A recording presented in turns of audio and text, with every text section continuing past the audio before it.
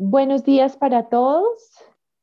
Si tienen sus Biblias, vamos a estar leyendo Génesis 40. Mientras que ustedes se van allí a este pasaje, quiero comentarles de lo que hemos estado leyendo de la vida de José.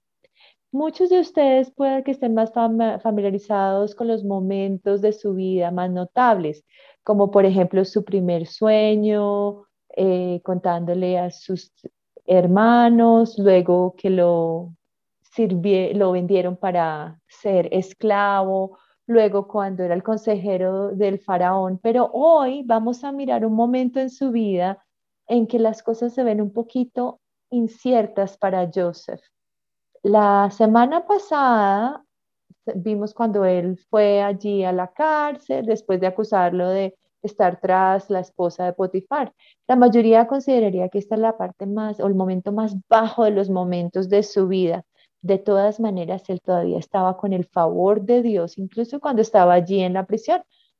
El guardia vio que el Señor estaba con él y dio éxito en todo lo que le hizo. La semana pasada, Baxley nos dijo cómo tenemos que ser fieles con nuestro servicio hacia el mundo para que las personas que están alrededor del mundo vean al Señor. Y finalmente, Dios nos llama a ser fieles con nuestra santidad como hijos de Dios. Baxley nos recordó que nosotros ha puesto su favor, que el Señor ha puesto su favor en nosotros y nuestra respuesta debe ser fidelidad, servicio. Y sabemos que no es tratar de ganarnos el amor o el favor de Dios, no. Quiero reafirmar esto con este pasaje. Entonces, lo que voy a orar no es como lo que vamos a predicar hoy, no es como, oh, ser como José, no. Entonces, vamos a empezar con Génesis 40, pero antes de esto, yo les quiero comentar que ya han pasado 534 días desde la primera cuarentena en Colombia. 534 días desde la primera vez que estuvimos encerrados. O sea, mucho ha cambiado. Algunos de nuestros amigos se fueron a vivir a otro país. Algunos trabajos han cambiado, por ejemplo, de trabajar en la oficina, trabajar remoto. Algunos de nuestros amigos han partido a estar con el Señor, pues porque han muerto por el coronavirus. Hay como mucho cambio, pero hay una cosa que no ha cambiado. Esto es la incertidumbre. Yo diría que la incertidumbre es la fuerza que lleva esta pandemia que nos permite como ser menos pacientes, como que nuestra ansiedad aparece. La incertidumbre nos hace sentirnos eh, iracundos. Entonces, esto hace que nuestras bases como que no estén firmes. Yo leí un artículo de Atlantic, en el Atlantic se llama, y dice que el coronavirus se va a quedar y que se puede esperar que sea como una gripe común en el futuro. A veces la incertidumbre nos hace sentir como que no hay final para esto y para algunos de nosotros la incertidumbre nos hace preguntarnos a nosotros mismos, ¿podemos estar seguros de algo? ¿Podemos tener certidumbre acerca de alguna cosa?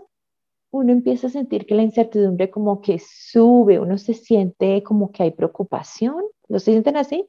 Yo no tengo que decirles, pues, que ustedes han estado con esta incertidumbre toda la semana. Yo sé que algunos ya han sentido así.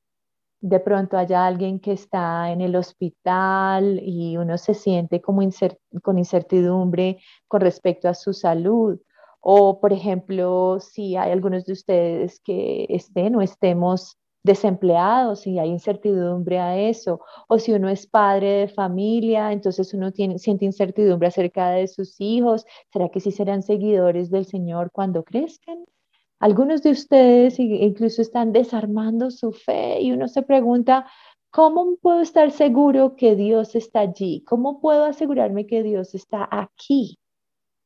En en estos versículos nos vamos a dar cuenta que José también era cercano a la incertidumbre. Entonces, antes de leerlo, vamos a dividirlo el pasaje en tres. El conocimiento de José, su valentía y su desesperación. Y como vemos nosotros en la historia de José, nos lleva a un Dios que es certidumbre, que sí está allí y que es poderoso. Voy a leer Génesis 40 de la Reina Varela 1960. Aconteció después de estas cosas que el copero del rey de Egipto, el panadero, delinquieron contra su señor el rey de Egipto. Y se enojó Faraón contra sus dos oficiales, contra el jefe de los coperes y contra el jefe de los panaderos, y los puso en prisión en la casa del capitán de la guardia, en la misma cárcel donde José estaba preso. Y el capitán de la guardia encargó de ellos a José y él les servía y estuvieron días en la prisión. Ambos, el copero y el panadero del rey, que estaban arrestados en la prisión, tuvieron un sueño, cada uno su propio sueño, en una misma noche, cada uno con su propio significado. Vino a ellos José por la mañana y los miró, y he aquí que estaban tristes, y les preguntó a aquellos oficiales de Faraón que estaban con él en la prisión de casa de su señor, diciendo: ¿por qué parecen hoy mal vuestros semblantes? Y ellos dijeron: hemos tenido un sueño y no hay quien los interprete. Entonces José les dijo: ¿no son de Dios las interpretaciones? Contádmelo ahora. Entonces, el jefe del, entonces, perdón, me perdí aquí un momentito. Entonces el jefe de los coperos contó su sueño a José y dijo: yo soñaba que veía una vid delante de mí y en la vid tres sarmientos, y ella como que brotaba y arrojaba su flor viendo a madurar sus racimos de uvas, y que la copa de Faraón estaba en mi mano, y tomaba yo las uvas y las exprimía en la copa del Faraón y daba yo la copa de mano en Faraón.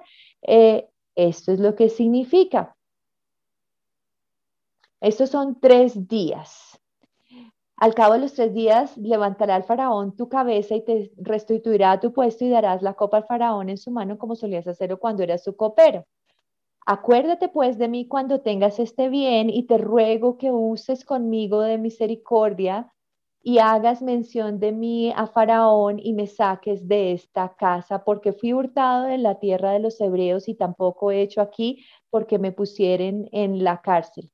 Viendo el jefe de los panaderos que había interpretado para bien, dijo a José: yo también soñé que veía 3 canastillos blancos sobre mi cabeza. En el canastillo más alto había de toda clase de manjares de pastelería para el faraón, y las aves las comían del canastillo sobre mi cabeza. Esto es lo que esto. Entonces respondió José y dijo: esta es su interpretación. Los 3 canastillos 3 días son. Al cabo de 3 días quitará Faraón tu cabeza de sobre ti y te hará colgar en la horca, y las aves comerán tu carne sobre ti. Al tercer día, que era el día del cumpleaños del faraón, el rey hizo un banquete a todos sus sirvientes, alzó la cabeza del jefe de los coperos y la cabeza del jefe de los panaderos entre sus servidores, e hizo volver a su oficio al jefe de los coperos, y dio la copa en mano del faraón. Y más hizo ahorcar al jefe de los panaderos, como había interpretado José. El jefe de los coperos no se acordó de José, sino que olvidó. Oremos, lo olvidó. Señor, gracias por tu palabra. Tu palabra nos permite ver cómo la historia de Jesús nos cuenta, la historia de José nos cuenta más de la historia de Jesús. Entonces, Señor, que seas tú que comunique a través de mí, que podamos ver la verdad, Señor, el conocimiento, su valentía y su desesperación de José. Señor, estamos desesperados por tu palabra. Queremos que llegues a nosotros, Señor. Queremos que estés con nosotros, Señor, y que seas tú quien nos hable a través de la vida de José. Oramos esto en el nombre de Cristo Jesús. Bueno, entonces José había estado en prisión ya hace un tiempo. Sin embargo, el favor del Señor estaba en él. Este fue el que le permitió a José que le dieran tareas mientras que estaba allí en la cárcel. La nueva tarea que él tenía era estar encargado de los dos reclusos más recientes, el copero y el jefe de panaderos. De acuerdo a las escrituras, sabíamos que ellos trabajaban para el faraón, pero no sabíamos si eran servidores de manera tradicional. Sin embargo, era más bien como de alto rango, como dice la escritura. Y fueron a prisión porque ofendieron al faraón. Y cada uno tuvo sueños después de eso. No sabemos exactamente lo que hicieron para ofender a Potifar, pero sí tenemos certidumbre que sentían depresivos o sí, después de haber tenido esos sueños en la misma noche. En este momento quiero pausar para decirles que tal vez ustedes hayan escuchado este pasaje siendo pues algunas otras veces predicado y muchos predicadores le ponen el énfasis en los sueños, ¿verdad? E incluso los han animado a uno para ir y prestarle atención, qué es lo que estamos soñando cuando dormimos. Incluso se ha interpretado este pasaje para acordarse que Dios siempre le va a hablar a uno de manera profética. Entonces, siempre la manera profética es acerca de tu futuro, pero eso no es a lo que yo les vengo a decir. Quiero aclarar que yo no estoy aquí para decirles que Dios les va a hablar a ustedes de manera profética a través de sus sueños hoy en la noche, no. Pero lo que sí quiero decirles hoy es que José conocía a Dios y sabía que su habilidad para interpretar los sueños provenía de Dios. Si se han seguido la serie, se sabe que estos dos sueños del copero y del panadero no eran los primeros sueños que José había interpretado. Entonces, ¿qué es lo que hace que estas interpretaciones resalten? ¿Dónde vemos el conocimiento de José? Miremos el versículo 8. Ellos le dijeron, hemos tenido un sueño y no hay quien lo interprete. Entonces les dijo José, ¿no son de Dios las interpretaciones? Contádmelo ahora. Es muy importante notar que aquí el conocimiento de José no venía de la capacidad de interpretar los sueños, sino que su conocimiento provenía de quién le había dado la habilidad para interpretarlos. José sabe quién es Dios. Y esto es una declaración muy poderosa. En este mismo versículo, José no solo sabe quién es Dios, sino que él sabe que la interpretación de los sueños le pertenecen a él, a Dios. ¿Qué es lo que significa esto, el ser dueño, cuando uno dice que las interpretaciones son de Dios? Esto significa que todos los talentos, pensamientos, acciones buenas nos las dio Dios, de manera que nosotros lo podamos glorificar a Él con esos talentos, pensamientos y demás. Entonces José está seguro que sus interpretaciones no son para él, para ser egocéntrico, sino que son para que la gente alrededor de él llegaran al Señor. Entonces, si uno dice, bueno, ¿cómo fue que José vino a conocer al Señor? Si miramos vemos a las generaciones anteriores, entonces de cómo, bueno, cuando Abraham iba a sacrificar a Isaac, de pronto José escuchó historias de Jacob, a pesar de que Jacob se llevó la primogenitura de Esaú. Y todas estas son personas que hacen parte de la familia de José, sus ancestros. Incluso como joven, él empieza a interpretar sueños que Dios le había dado. Él sabía que él conocía al Señor. Hay un libro que se llama Conociendo a Dios de J.I. Packer. Entonces, él nos dice cómo puede vivir uno desorientado sin conocer al Dios que creó este mundo. Entonces, digamos, conocer a Dios es crucial para nuestras vidas, así como sería cruel con un miembro de la tribu amazónica llevarlo en un avión a Londres y bajarlo sin explicaciones. Entonces, lo ubican en un lugar en el que ellos ni siquiera saben la cultura ni el idioma, así de loco sería. Entonces, me gusta como dice, nosotros somos crueles con nosotros mismos si intentamos vivir en este mundo sin conocer al Dios cuyo mundo es y Él es el que lo dirige. El mundo se convierte en un lugar extraño, loco y doloroso y la vida en él es un asunto decepcionante y desagradable para aquellos que no conocen a Dios. Si se ignora el estudio de Dios, se condena a uno mismo a tropezar y a ir por la vida con los ojos vendados, por así decirlo, sin sentido de la orientación y sin comprender lo que le rodea. Así puedes desperdiciar tu vida y perder tu alma. Entonces, hermanos, no podemos vivir esta vida sin conocer el Dios que nos creó. Me gusta mucho lo que dice Jeremías 9, 23 a 24. Así dijo Jehová. No se alabe el sabio en su sabiduría, ni en su valentía se alabe el valiente, ni el rico se alabe en sus riquezas. Mas alábese en esto el que se hubiere de alabar, en entenderme y conocerme que yo soy Jehová. José conocía a Dios y tenía certidumbre que su habilidad de interpretar los sueños venía de Dios. Pero ¿y nosotros? ¿Cómo podemos estar seguros del Dios que creó este mundo? Que cada cosa pertenece, lo bueno pertenece a Dios. Podemos estar seguros porque Dios nos dio su palabra, ¿sí? Este libro que tengo acá, Dios nos lo dio, Él nos dio la palabra. Su palabra es infalible, su palabra nos guía, nos sirve como ancla, nos anima, su palabra nos desafía, nos corrige. Es por su palabra que tenemos conocimiento del Señor. Y podemos estar tan seguros como José, ¿quién es Dios en nuestras vidas? Por su palabra.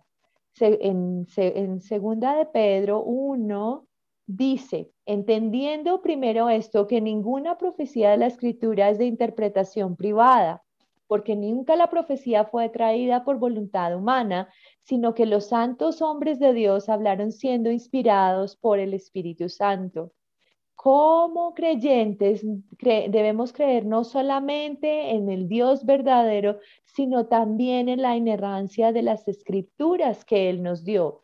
Este es el conocimiento del que podemos depender a través de nuestras vidas. Bueno, entonces José sabía que tenía la habilidad para interpretar los sueños. Esto le pertenecía a Dios. Entonces, bueno, ¿cómo actúa él como consecuencia de esto? Entonces, él le dijo al copero y al jefe de panaderos qué significaba la interpretación.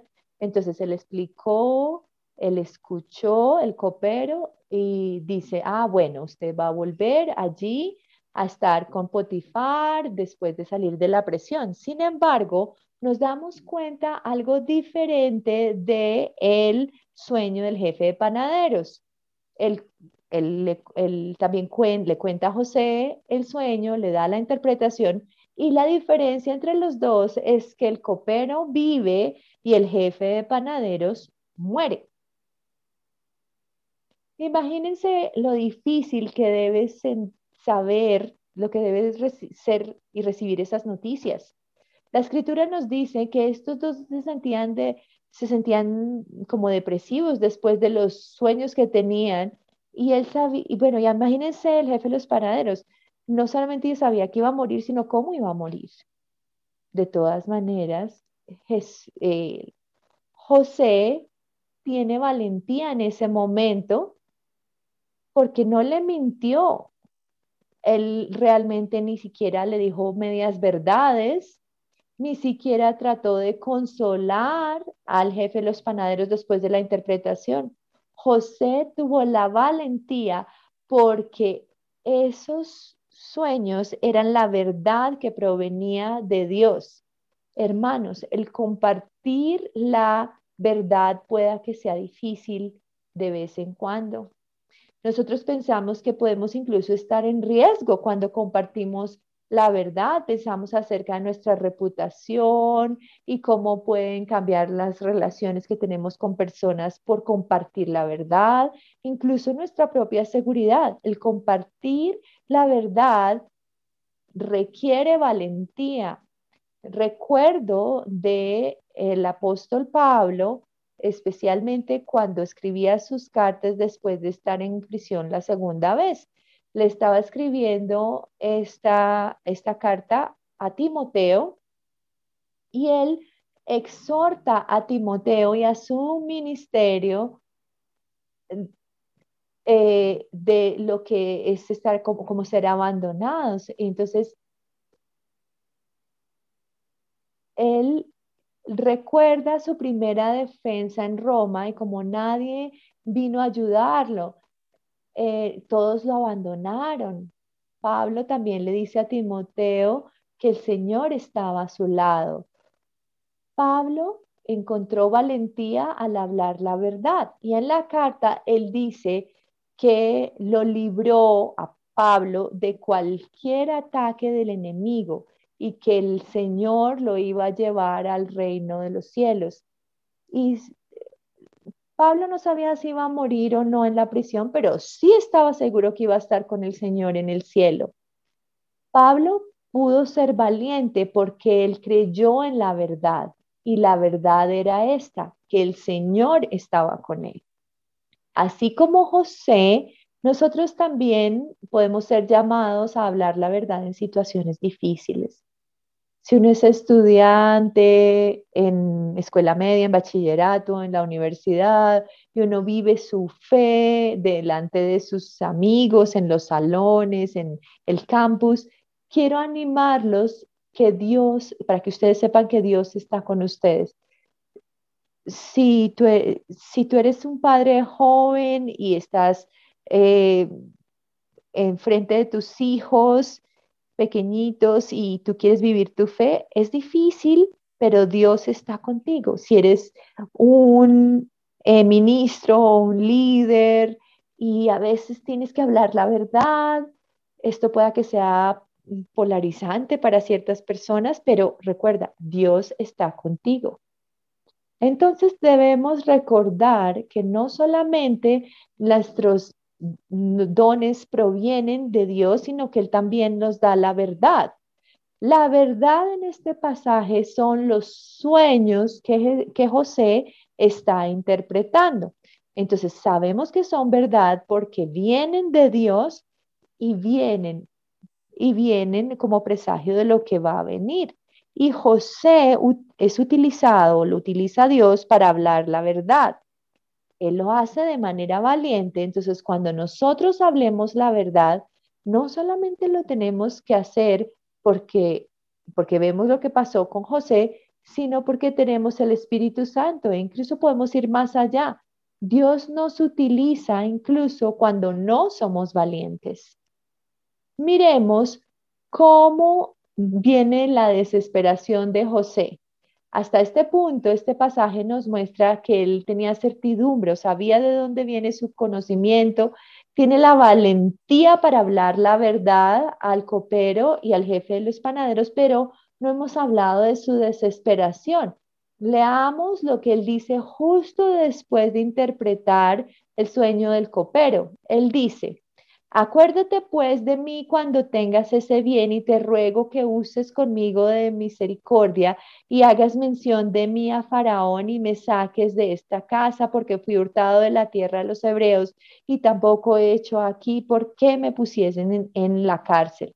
Es muy claro por qué dice esto al copero y no al panadero, porque el copero es el que sí va a seguir viviendo.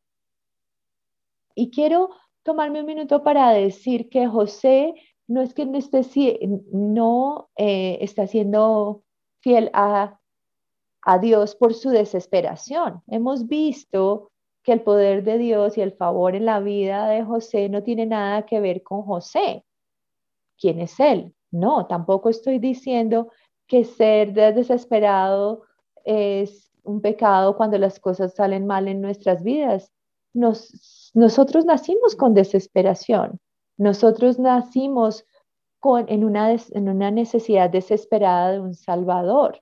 Lo que estoy diciendo es que es una experiencia humana que José tiene y nos podemos relacionar con ella, incluso en el medio de su valentía. Si uno ha estado viendo las noticias en estos días, uno sabe que los talibanes ya se tomaron en la capital de Afganistán, Kabul, y hay muchas personas que han tenido que huir por sus vidas. El terrorismo ha dejado muchos afganos en necesidad de seguridad, de refugio, abandonaron sus casas, perdieron su vida y hace algunos poquitos días se reportó que hubo un suicida con una bomba en un aeropuerto. Entonces muchos murieron por la explosión que hubo. Lo que es devastador de estas noticias es que se supone que va a haber más bombas en los próximos días y hay incertidumbre. ¿Qué es lo que va a pasar? Estas noticias trágicas simplemente nos dan una visión de la tensión que ha habido allí en Afganistán en las últimas décadas. La desesperación es altísima allí. Y aunque muchos de nosotros no hemos experimentado, perdón, la desesperación en ese nivel en la que están los afganos, así como José, estamos familiarizados como cómo es la desesperación.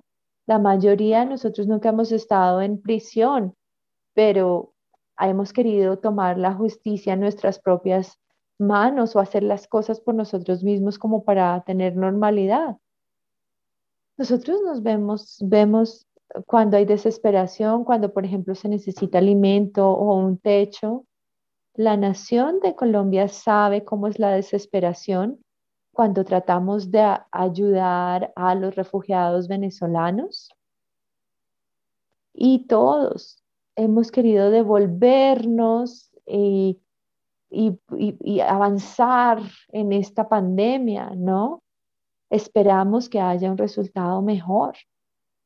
Estamos cansados de la pandemia y tenemos como esta desesperación para volver a estar como éramos y como las cosas eran antes. Pero hay una pregunta, ¿qué es lo que nos causa desesperación? ¿Qué es lo que buscamos? Como les dije, todos nacemos con esta desesperación. ¿Qué es lo que nos buscamos? Muy a menudo nos sentimos angustiados por lo que sucede en nuestras vidas y la verdad no es que tratemos de sacarle sentido a todo. La incertidumbre nos confunde, la incertidumbre nos hace sentirnos ansiosos, nos preocupa. José no tenía certidumbre acerca de su futuro después de que estuvo en la prisión. ¿Será que él se iba a podrir allí en la prisión? Él tal vez pensó eso. El copero y el panadero tampoco tenían certidumbre acerca de sus sueños, lo que significaban, ni de su futuro. Nosotros también podemos tener incertidumbre con respecto a los detalles específicos de nuestro futuro. Sin embargo, agradezco mucho que no nos tengamos que preocupar acerca de nuestro futuro. No nos tenemos que preocupar acerca de nuestras circunstancias ni nuestro futuro porque Dios nos dio a su Hijo Jesús. La muerte que nosotros merecíamos y separación de Dios fue realmente es parte de la certidumbre que nos da la muerte de Jesús en la cruz.